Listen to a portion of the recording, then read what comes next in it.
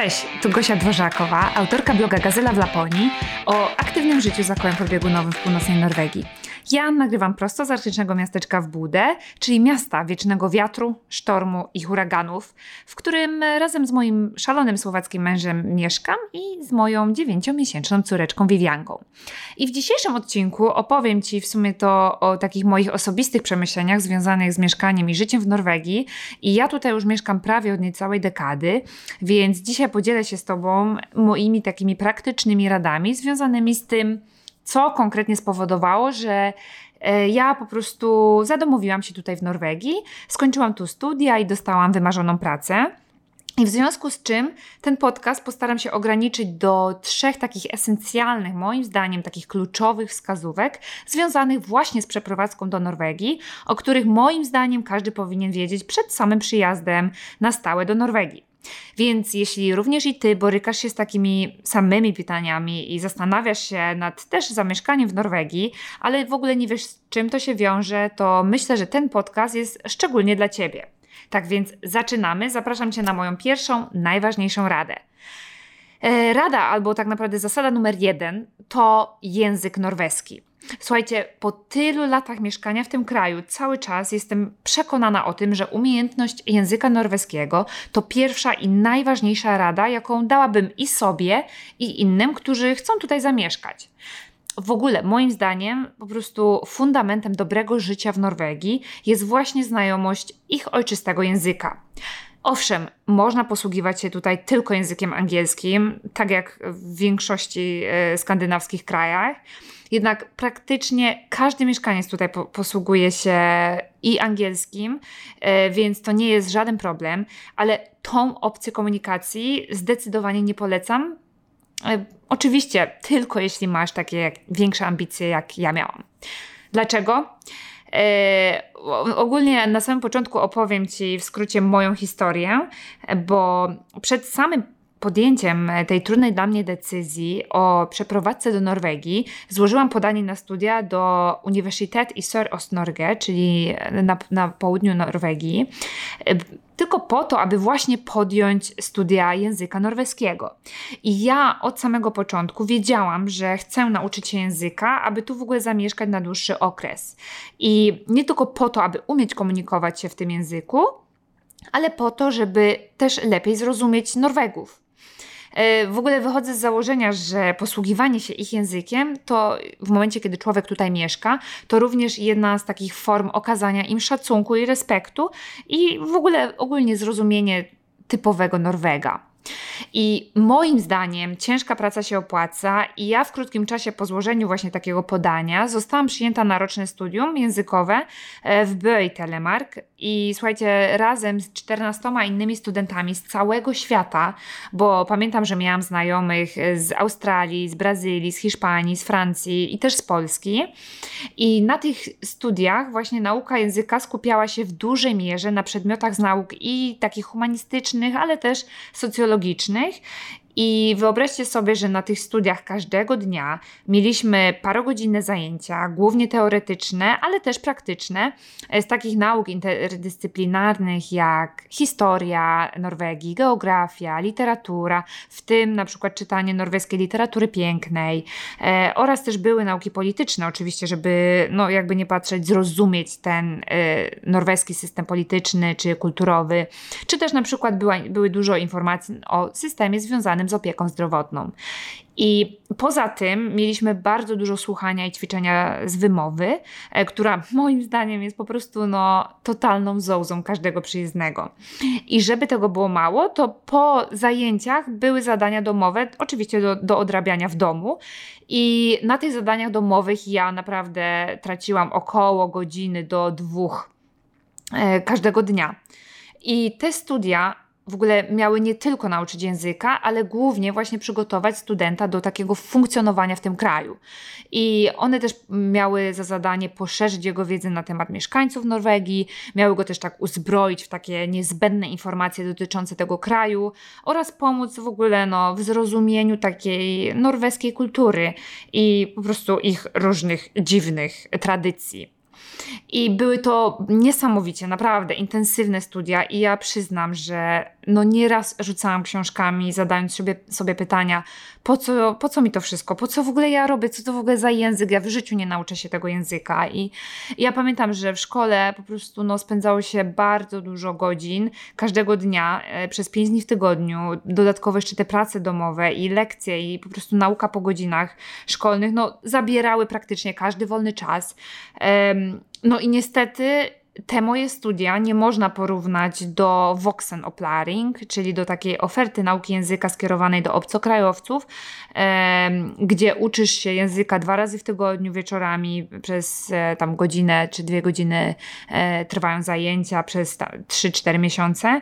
I moim zdaniem niestety, ale nie, jest to po prostu zdecydowanie niewystarczająca oferta do takiego porządnego nauczenia się języka, ale wychodzę z założenia, że jest lepsza niż w ogóle żadna. Także to studium, które ja ukończyłam, trwało cały rok i kończyło się takimi egzaminami państwowymi, zarówno ustnymi, jak i pisemnymi, na poziomie B2. I taki oto dokument, podstawowe wiadomości oczywiście o tym kraju i niezbędne fundamenty językowe, mi umożliwiły podjęcie studiów magisterskich na uniwersytecie tutaj Universitet w Budę.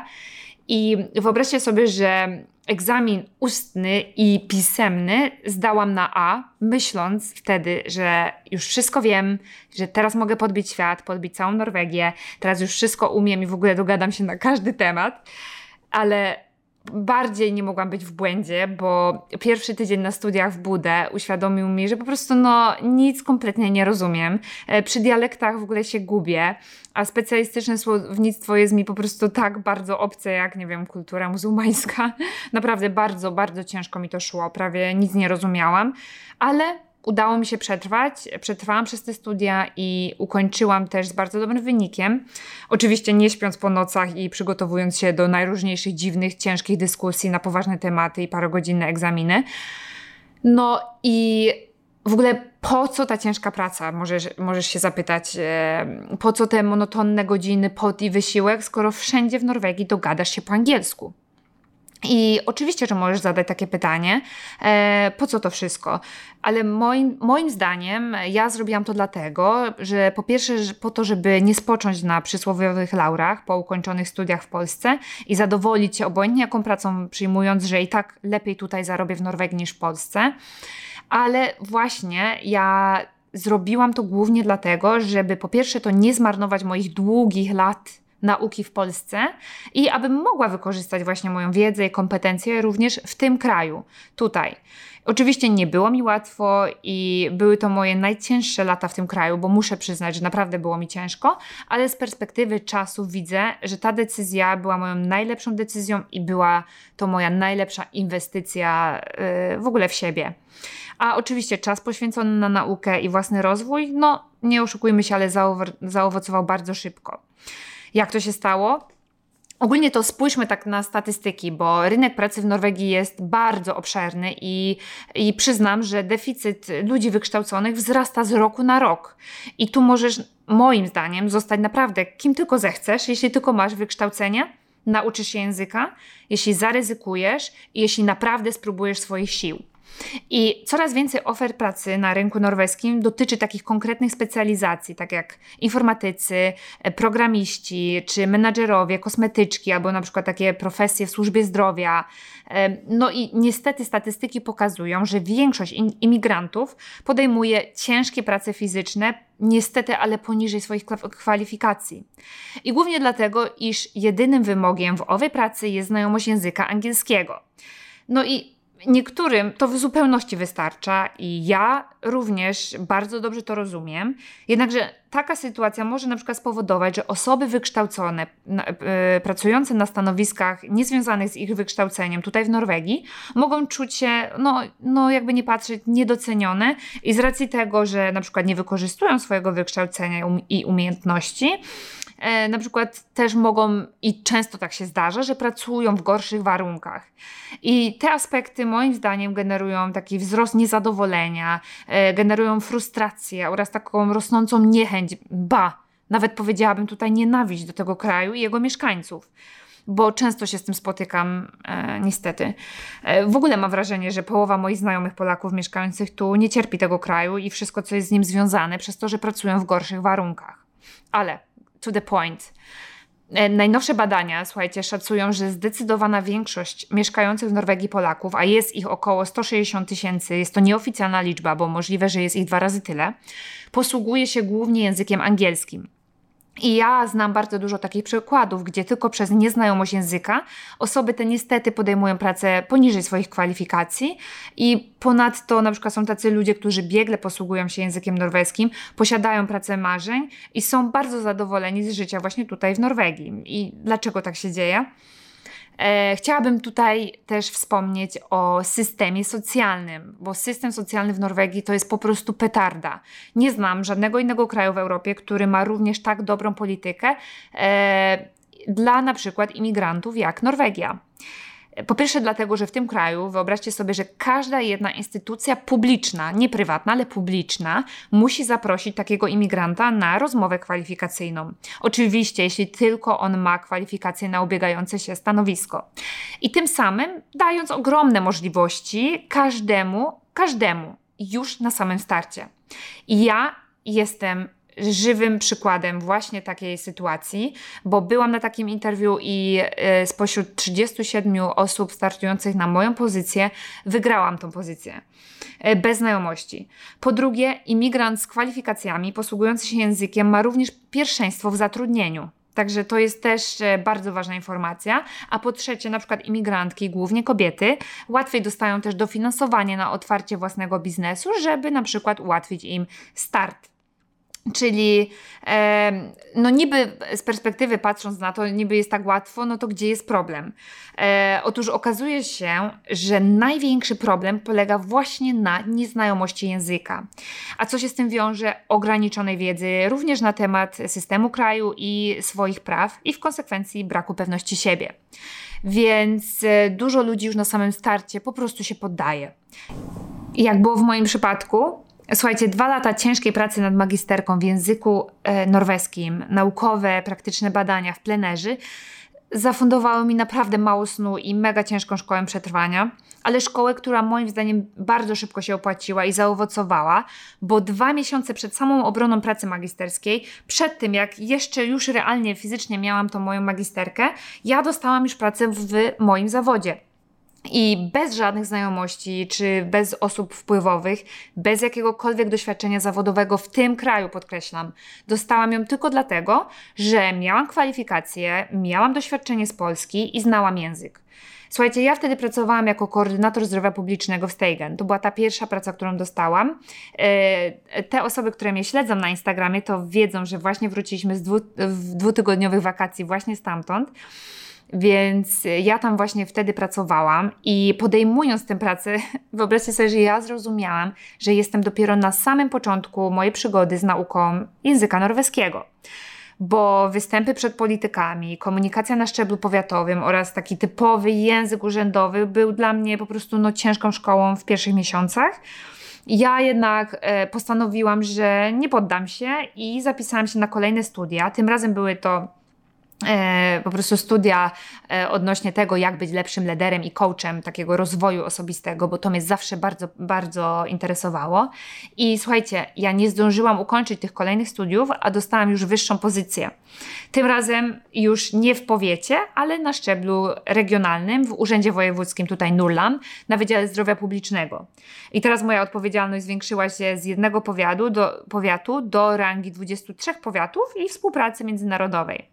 A ten taki język urzędowy i komunikacja z politykami to już jest moja codzienność i na przykład współpraca z Ministerstwem Zdrowia to moje główne zadanie.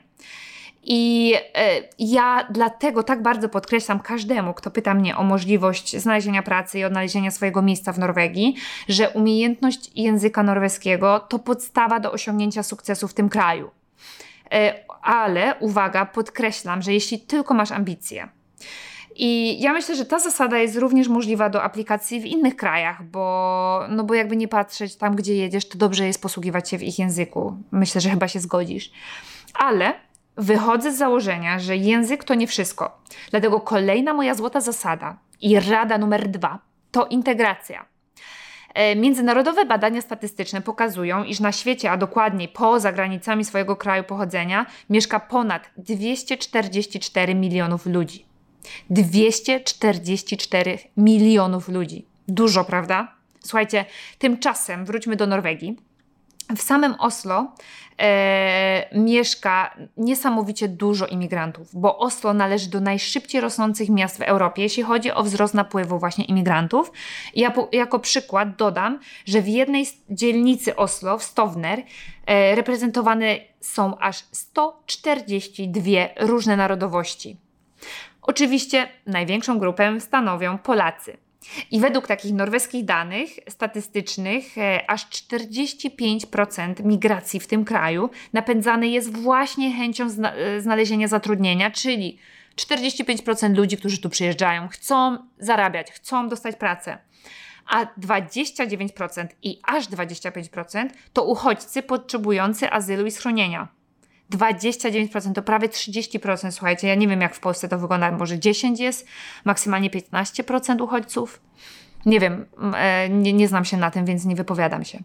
Słuchajcie, co w ogóle moim zdaniem jest tutaj też bardzo ważne podkreślić, to fakt, że uważam, że migracja jest po prostu niezbędna do prężnego rozwoju każdego kraju i z badań wynika, że napływ nowych mieszkańców to również wzrost siły roboczej, który oczywiście, że korzystnie wpływa na taki dynamiczny rozwój całej krajowej gospodarki.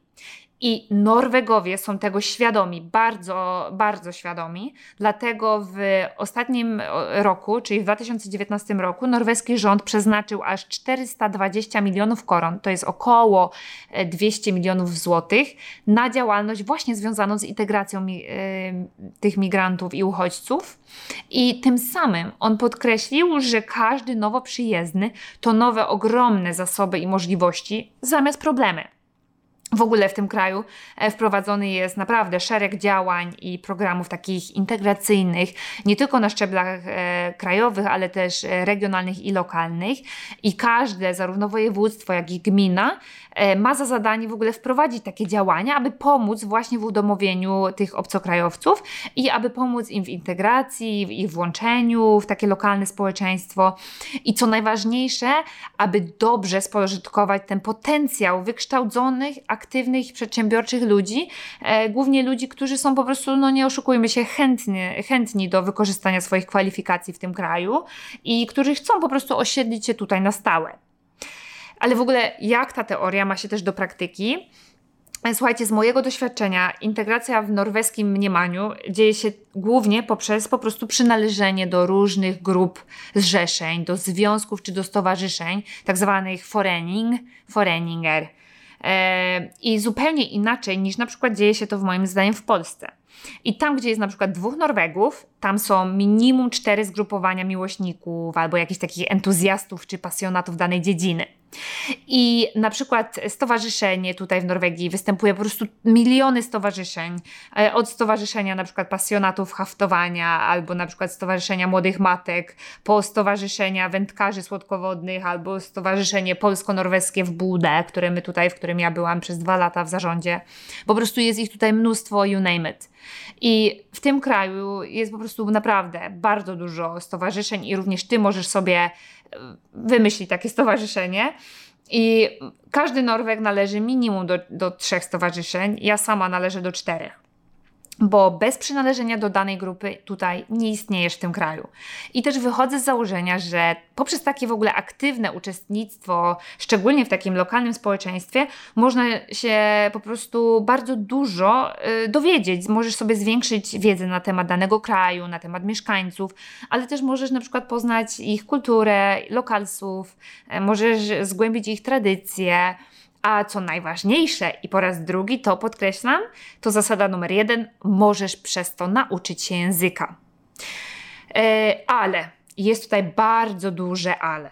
Uważam, że sama integracja z inicjatywy Norwegów nie wystarczy, bo trzeba chcieć się zintegrować, czyli trzeba wyrazić tą chęć włączenia się do ich społeczeństwa. I moim zdaniem musi być ta integracja obustronna, żeby ona w ogóle zaowocowała. Dlatego twierdzę, że ta druga zasada prowadząca do bardzo dobrej egzystencji albo do znalezienia w ogóle swojego miejsca tutaj w tym kraju, to otwartość i chęć poznania Norwegów i ich zwyczajów. Bo niestety, no nie oszukujmy się, Norwegowie z reguły są zamknięci, dlatego po prostu inicjatywa na nowe znajomości no, rzadko wychodzi z ich strony. I jeśli ty sam nie wyjdziesz z inicjatywą, oni sami, no niestety, ale nie wyjmą ręki. Trzeba po prostu dać im powód, zbudować zaufanie. I moje doświadczenie potwierdza to, że jak pozwolisz im i sam wyjdziesz i naprawdę pozwolisz im otworzyć się i ty się otworzysz, to oni są naprawdę w stanie zrobić dla ciebie dużo. I jak ty ich traktujesz, moim zdaniem tak oni ciebie traktują. W ogóle muszę wam opowiedzieć tutaj moją kolejną historię, bo chyba już o tym opowiadałam, ale jako studentka sama uczestniczyłam w różnego rodzaju dugnadach. Dugnad po norwesku, czyli taka wzajemna pomoc społeczna. Oczywiście, podkreślam, nieodpłatna. I te dugnady w Norwegii są bardzo popularne. Dodam, że z ostatnich badań wynika, że Norwegowie przepracowali aż 3 razy więcej godzin na aktywności społecznej niż osoby zaangażowane w taką działalność w Polsce. A jest nas, słuchajcie, 9 razy więcej. I dobrym przykładem takiej nieodpłatnej działalności społecznej tutaj w Norwegii jest system Hatek DNT, o którym już też wam opowiadałam, gdzie Norwegowie tylko w formie dugnadu, czyli tej darmowej, bezinteresownej pracy, budują te chatki w górach, utrzymują je, odnawiają je, remontują i dbają o po prostu ich stan, a te chatki położone są w trudno dostępnych miejscach w górach. I gdyby nie ta praca, gdyby nie wolontariusze oraz chętni i zaangażowani lokalni ludzie, no nie byłoby ponad 550 chatek w całym kraju dostępnych dla każdego, dla mnie, dla ciebie. I teraz pytanie do mnie, w ogóle dlaczego ja sama chciałam być uczestnikiem takiego wolontariatu? Po pierwsze dlatego, bo sama uważam i zawsze o tym mówię, że człowiek jest szczęśliwszy, jak daje od siebie innym. Bynajmniej mi daje to bardzo dużo radości i szczęścia, jak mogę coś zrobić dla innych i jak przebywam z innymi ludźmi. Po drugie, w tak małym społeczeństwie, jakim jest Norwegia, wszystko opiera się na relacjach. Tych relacji nie zbudujesz siedząc w domu na kanapie, nie zbudujesz ich sam, ale za to właśnie w grupie siła. I grupa, która jest po prostu taką wspólnotą, nazwałabym różnorodnych indywidualności, moim zdaniem gwarantuje takie najkorzystniejsze warunki rozwoju. I grupowego, i takiego osobistego, i no po prostu każdej z jednostek. I moim zdaniem po trzecie chcę to podkreślić po raz kolejny, że jest to idealny sposób do nauki i praktyki języka i poznania Norwega, zrozumienia go, zbudowania relacji, a no niestety znajomości w tym kraju są naprawdę niezmiernie ważne. Nie wiem, czy pamiętacie o tym, jak opowiadałam wam o pracy mojej w Polsce. Jeszcze jako studentka nie czułam się tak jakby na siłach, żeby w ogóle już podjąć pracę w zawodzie trenera personalnego, więc udałam się do największego centrum sportowego w mieście. I po prostu ja wtedy powiedziałam, że na samym początku mogę pracować nieodpłatnie w zamian za podszkolenie języka. I słuchajcie, pamiętam moja szefowa Heidi, widząc mój entuzjazm, widząc moje kwalifikacje i chęci do pracy w swojej profesji, od razu dała mi pracę. Dlatego tak głośno o tym mówię i każdego zachęcam do brania udziału i w dugnadach, i w pracy społecznej, albo chociaż na przykład zapisania się do stowarzyszeń, jeśli nie wiesz gdzie zacząć, to zachęcam na przykład do zapisania się do lokalnych organizacji Czerwonego Krzyża, do jakiegoś wolontariatu Frivillighetscentralen, do DNT czy Norsk Friluftsliv i do na przykład takiego aktywnego uczestnictwa w lokalnych dugnadach. Można o tym wszystkim poczytać, o takich regionalnych programach lub lokalnych, mających na celu integrację na stronach internetowych każdej z komun, każdego z powiatu tu w Norwegii. I ja gorąco polecam na przykład program działający w naszym województwie o nazwie Mentor Program, który oferuje właśnie taką pomoc i integrację każdemu obcokrajowcowi, który tutaj przyjedzie, prosto od samych chętnych do pomocy lokalnych ludzi. I wyobraźcie sobie, że w ogóle to działa tak świetnie, to jest taki super program, bo w trakcie takiego programu dostajesz własnego mentora, Norwega oczywiście, który pomoże Ci z takimi praktycznymi rzeczami związanymi z mieszkaniem w tym kraju i tak jakby odpowie też na Twoje pytania związane z rynkiem pracy czy edukacją i też pomoże Ci w ogóle zapoznać się z takimi na przykład relevantnymi pracodawcami albo doradzi Ci przy wysyłaniu listów motywacyjnych, jak Ci nie pomoże nawet napisać. No po prostu ułatwi drogę w kierunku integracji z tym norweskim społeczeństwem I moim zdaniem chęć włączenia się do lokalnej wspólnoty, ta otwartość na tą norweską tradycję i gotowość na zmiany, to po prostu, nie oszukujmy się, ale skraca ścieżkę do zrozumienia norweskiego społeczeństwa i ułatwia start w tym kraju. Dlatego podkreślam jeszcze raz, że ta integracja musi być obustronna, żeby człowiek mógł w ogóle odnaleźć się w tym kraju i żeby był w stanie w pełni zadomowić się tutaj w Norwegii. Dlatego zadaj sobie, kochanie, pytanie, jak to jest w Twoim przypadku i czy integrujesz się z lokalsami? Dobrze, przejdźmy do trzeciej i tym samym ostatniej rady. Bo znajomość języka i dobra integracja nie wystarczy do tego, aby czuć się tu dobrze i w pełni komfortowo. Więc na końcu mojej czołówki 3 głównych aspektów dobrego życia w Norwegii stawiam zasadę pod tytułem: nie odkładaj życia na później.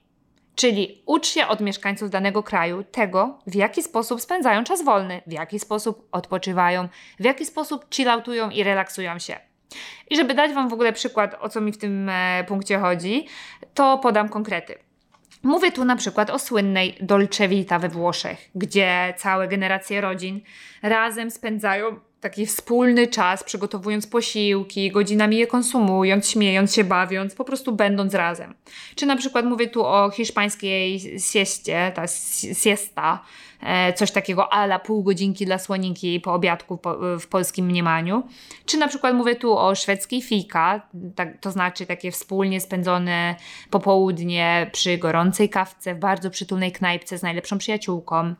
Albo o norweskim friluftsliv, czyli spędzeniu po prostu czasu wolnego na świeżym powietrzu, czyli nauczyć się od Norwegów, chilloutować, korzystać z życia i relaksować się w naturze. I naprawdę, ja Was przepraszam, ale mieszkając tu ponad 8 lat, ja w Norwegii spotkałam bardzo dużo rodaków, którzy twierdzą, że w tym kraju, sorry, ale poza pracą nie ma co robić. Nie ma co tu robić. Twierdzą, że w ogóle w Norwegii jest nudno, ciemno, zimno, szaro, buro i ponuro. Można dostać depresji.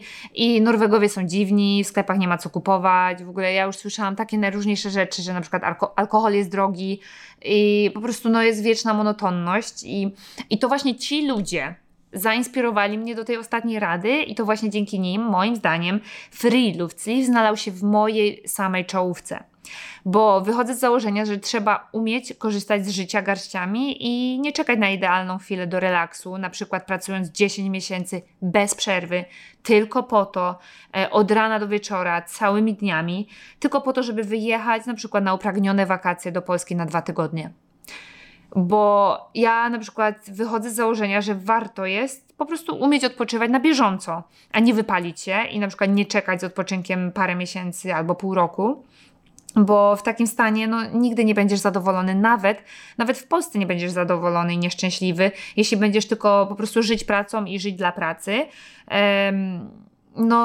Słuchaj, bo jeśli tak będzie i trzymać cię będzie na przykład tutaj w Norwegii dobrze płatna praca i na przykład wyższe zarobki niż w Polsce, to bardzo szybko możesz na przykład wykształcić u siebie tak zwany syndrom imigranta zarobkowego, który niestety, nie oszukujmy się, ale uniemożliwi ci być tutaj szczęśliwym, bo wiecznie będziesz asocjować odpoczynek z Polską i po prostu za nic nie pozwolisz sobie zaakceptować norweskiej mentalności czy ich sposobu życia.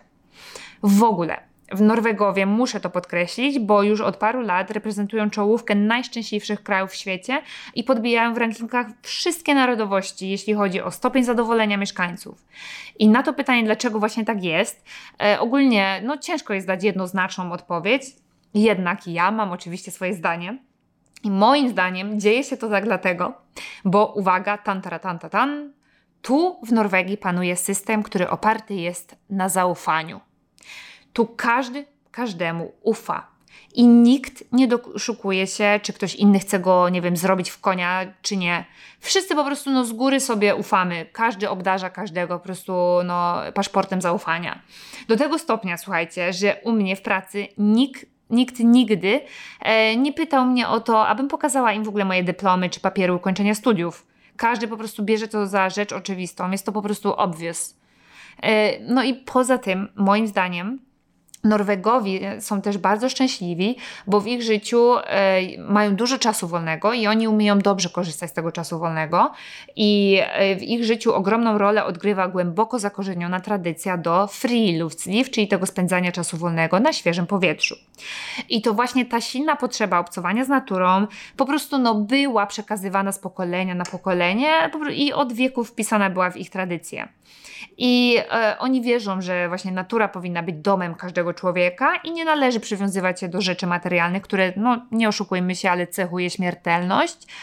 I bo jak spojrzymy na tą norweską kulturę, to ona też, jakby nie patrzeć, została właśnie ukształtowana w naturze, bo to właśnie tu w naturze przebiegało ich codzienne życie, które było bezpośrednio uzależnione od warunków pogodowych, od tych dóbr naturalnych, od ryb, od wszystkiego. Ryby to jest przecież ich bogactwo drugie zaraz po ropie.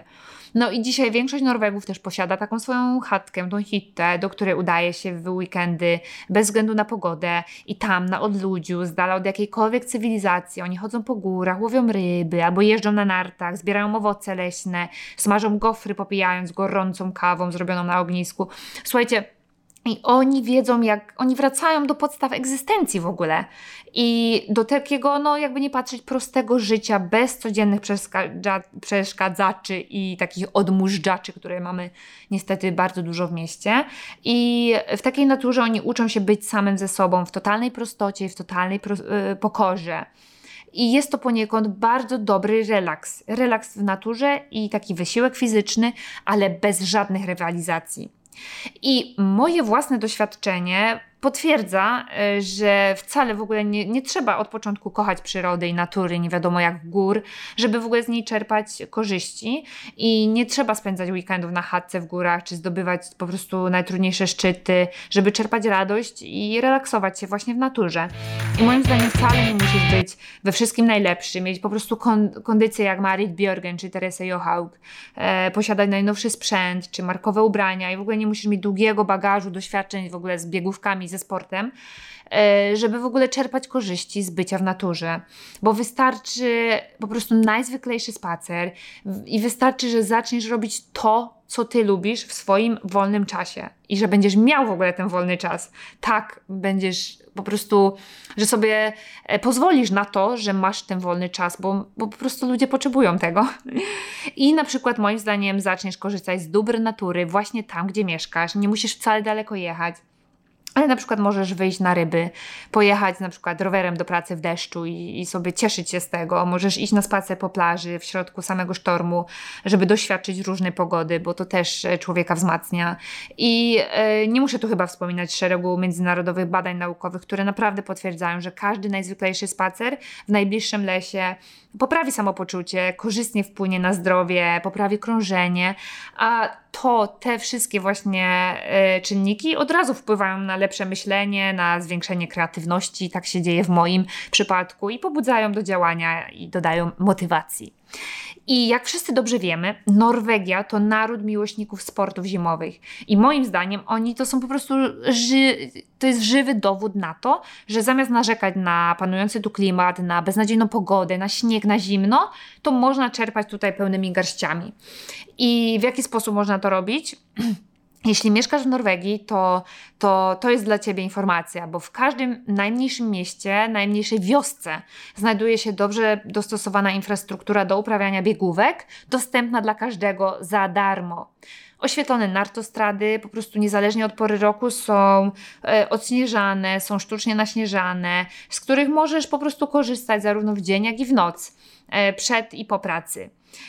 I na przykład potrzebujesz do tego sprzętu, który przykładowo możesz kupić sobie albo wypożyczyć w placówkach BUA, które należą do Czerwonego Krzyża i taki sprzęt wypożyczysz za darmo lub za jakąś tam symboliczną opłatą. I moim zdaniem jest to po prostu coś lepszego niż trening na siłowni. I jeśli mieszkasz w Norwegii, to naprawdę zachęcam Cię do tego, żebyś z tego korzystał, bo w ogóle człowiek od zarania dziejów i wieków był częścią natury, z której niestety teraz coraz bardziej się odgradza betonowym, antropologicznym światem i w ogóle miastem. I kiedyś w tej naturze po prostu, nie oszukujmy się, ale się żyło i żyło się dla niej, i żyło się z niej, i żyło się w niej. Po prostu czerpało się z niej ogromne korzyści niezbędne do egzystencji, do przeżycia czy założenia rodziny.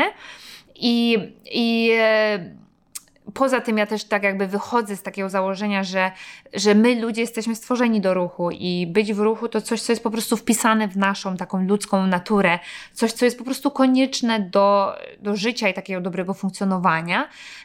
Bo spójrzmy trochę wstecz. Od początków ludzkości mężczyźni zmuszani byli do biegania. Musieli biegać, żeby w ogóle złowić zwierzynę, a kobieta musiała namęczyć się, żeby tak przygotować taki obiad z tej zwierzyny, żeby nakarmić całą rodzinę i na przykład odgonić wilka, który chciał jej ten obiad zjeść. I tak samo dzisiaj my potrzebujemy ruszać ciało dla po prostu całokształtu, dla dobrostanu, dla zdrowia. I nie jest ważne, co robimy, ale ważne jest, że cokolwiek robimy w naturze i to już wpływa pozytywnie na nasze zdrowie. I ja jako trener personalny nie byłabym sobą, gdybym nie powiedziała tu o tym, że kontakt z naturą w ogóle zapobiega powstawaniu chorobom. Naprawdę. Sprzyja lepszemu zdrowiu nie tylko fizycznemu i psychicznemu, ale też pobudza kreatywność, inspirację i zwiększa jakość naszego życia. A dodatkowo norwescy entuzjaści tego takiego friluftsliv, czyli życia w przyrodzie, uważają, że po prostu nie ma znaczenia, co robisz, ale sam fakt, że jesteś w naturze, daje same korzyści. I człowiek tak naprawdę otwiera się na otoczenie, zaczyna dostrzegać krajobraz i zachodzące wokół niego zmiany i tak jakby zaczyna też doświadczać różnorodności natury.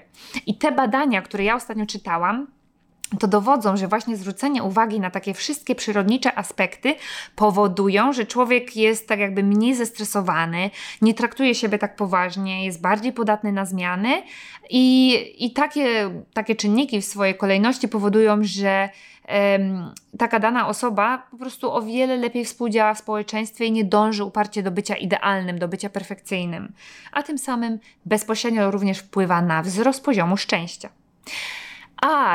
Ale jest jedno wielkie ale, bo być w naturze to nie tylko sielanka, bo to jest tak naprawdę też walka z warunkami atmosferycznymi tutaj w Norwegii.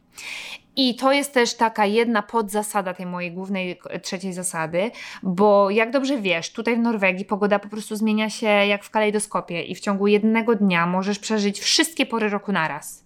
Dlatego żyjąc tu w Norwegii albo zaakceptujesz pogodę, albo nie zaakceptujesz, będziesz jej największym wrogiem i będziesz nieszczęśliwy. Sama uważam, że po prostu trzeba zaakceptować zmienną i niełatwą pogodę, bo nie jestem w stanie z nią nic zrobić. Co zrobisz z wiatrem i ze sztormem? Nic. A warunki tutaj pogodowe potrafią naprawdę dać w kość i mimo iż po prostu nie do końca zgodzę się z tym norweskim mottem, które głosi, że nie ma złej pogody, są tylko złe ubrania. O nie. Człowiek, który to powiedział, słuchajcie, moim zdaniem nigdy nie był na północy, to uważam, że o wiele lepiej jest po prostu wyjść nawet w złej pogodzie, niż siedzieć w domu, tylko po to, żeby poczuć, że żyjesz i potraktować to na przykład jako wyzwanie, jako wisienka na torcie danego dnia. Bo wychodzę z takiego założenia, bo uważam, że szczęścia nie buduje się na dobrej lub złej pogodzie, ale właśnie na stosunku do samego siebie i do nastawienia i tak ogólnym nastawieniu do otoczenia. Na przykład jak lubisz dostrzegać moim zdaniem takie negatywne sprawy w każdej sytuacji, to pogoda będzie idealnym powodem do tego, żebyś narzekał na życie w Norwegii. Po prostu możesz znienawidzieć Norwegię od razu na samym starcie. I wychodzę z założenia, że po prostu w życiu nie chodzi o to, żeby jakoś przeżyć to życie, ale żeby nauczyć żyć właśnie z wyzwaniami, które przynosi codzienność. I nie chodzi tu o to, żeby przeczekać, aż przejdzie burza czy sztorm, ale nauczyć się, żeby tańczyć w deszczu na przykład. I ja, przyjeżdżając tutaj do Norwegii z 2-milionowej Warszawy, byłam naprawdę otwarta na ten kraj. Postanowiłam dać mu szansę. I ja po prostu zaraziłam się ich zamiłowaniem do natury i friluftsliv. Zakochałam się totalnie po uszy, przepadłam. Oczywiście muszę podkreślić, że nie stało się to od razu i przez jedną noc. Nieraz rzucałam nartami albo czołgałam się pod górę w złej pogodzie, marząc, żeby być wężem. Bo przecież wąż leży jak idzie. i narzekałam na Zdena, jak w środku lodowego pustkowia odmarzały mi palce u nóg. Ale słuchajcie, ja stopniowo i powoli zamieniłam to, czego mi najbardziej brakowało z Polski, na zupełnie nowe hobby, i które teraz po prostu dają mi ogromną satysfakcję i powodują, że czuję się tu jak ryba w wodzie, albo w ogóle dają mi taką ochotę do wyskoczenia rano z łóżka. A w poniedziałek na przykład do tego, żeby rano w pracy móc zacząć planować kolejne weekendowe przygody i wspinaczki. Ale słuchajcie, kończąc już ten muszę tylko podkreślić, że te 3 zasady mogą wpłynąć na jakość życia w Norwegii tylko i wyłącznie wtedy, kiedy wszystkie będą zaaplikowane. Czyli każda omówiona przeze mnie rada sama w sobie nie da tak pozytywnego rezultatu, jak świadomość występowania ich łącznie i wprowadzenie ich razem w życie. Bo bez znajomości języka nie byłabym tu, gdzie teraz jestem, nie miałabym pracy marzeń, do której z chęcią chodzę, gdzie żaden dzień nie jest taki sam, a każdy po prostu kolejny to nowe, zupełnie inne wyzwanie. I świadomość, że ja mogę wykorzystywać moje wykształcenie tutaj z Polski. Po drugie, to właśnie integracja pomogła mi zrozumieć norweską kulturę, a ta wiedza przyczyniła się też do tego, że ja po prostu respektuję i szanuję Norwegów, mimo iż bardzo różnią się od naszej mentalności, od naszej kultury, od naszej tradycji i zwyczajów. I po prostu coś, co muszę tu podkreślić, to fakt, że ja jestem bardziej wyrozumiała i mniej się nimi irytuję, bo widzę, że Norwegowie bardzo irytują Polaków, a to pewnie dlatego, że oni po prostu nie rozumieją ich. I też na koniec dodam, że integracja bezpośrednio przyczyniła się do tego, że ja zostałam zarażona bakcylem friluftsliv, czyli chęcią spędzania właśnie każdej jednej minuty w przyrodzie, odkrywania nowych miejsc i akceptowania złej pogody i szukania pozytywów każdego dnia. Także kochani, to już koniec. Mam nadzieję, że te moje złote zasady również Tobie dają do myślenia, albo chociaż będą jakąś podstawą do refleksji albo rozważań i odniesienia swojej sytuacji do tych omówionych przeze mnie tematów. I uwaga, koniecznie proszę Cię, podziel się ze mną swoimi doświadczeniami, jeśli mieszkasz za granicą, jeśli mieszkasz w Norwegii, w Skandynawii, nie wiem, gdziekolwiek, you name it. Masz może jakieś inne aspekty, z którymi ja w ogóle nie skojarzyłam, albo w ogóle nie wspomniałam tutaj o nich, a które chciałbyś i Ty twierdzisz, że Tobie pomogły w znalezieniu swojego miejsca w danym kraju, to koniecznie napisz do mnie, skomentuj i ja z chęcią posłucham i dowiem się czegoś więcej. A już w następnym podcaście opowiem Wam o ekologii w Norwegii. Tak, o ekologii w Norwegii. Czy Norwegia jest w ogóle ekologiczna? W ogóle jak myślisz? Tego dowiesz się ode mnie w kolejnym podcaście. Pozdrawiam z dzisiaj słonecznego dnia w Budę.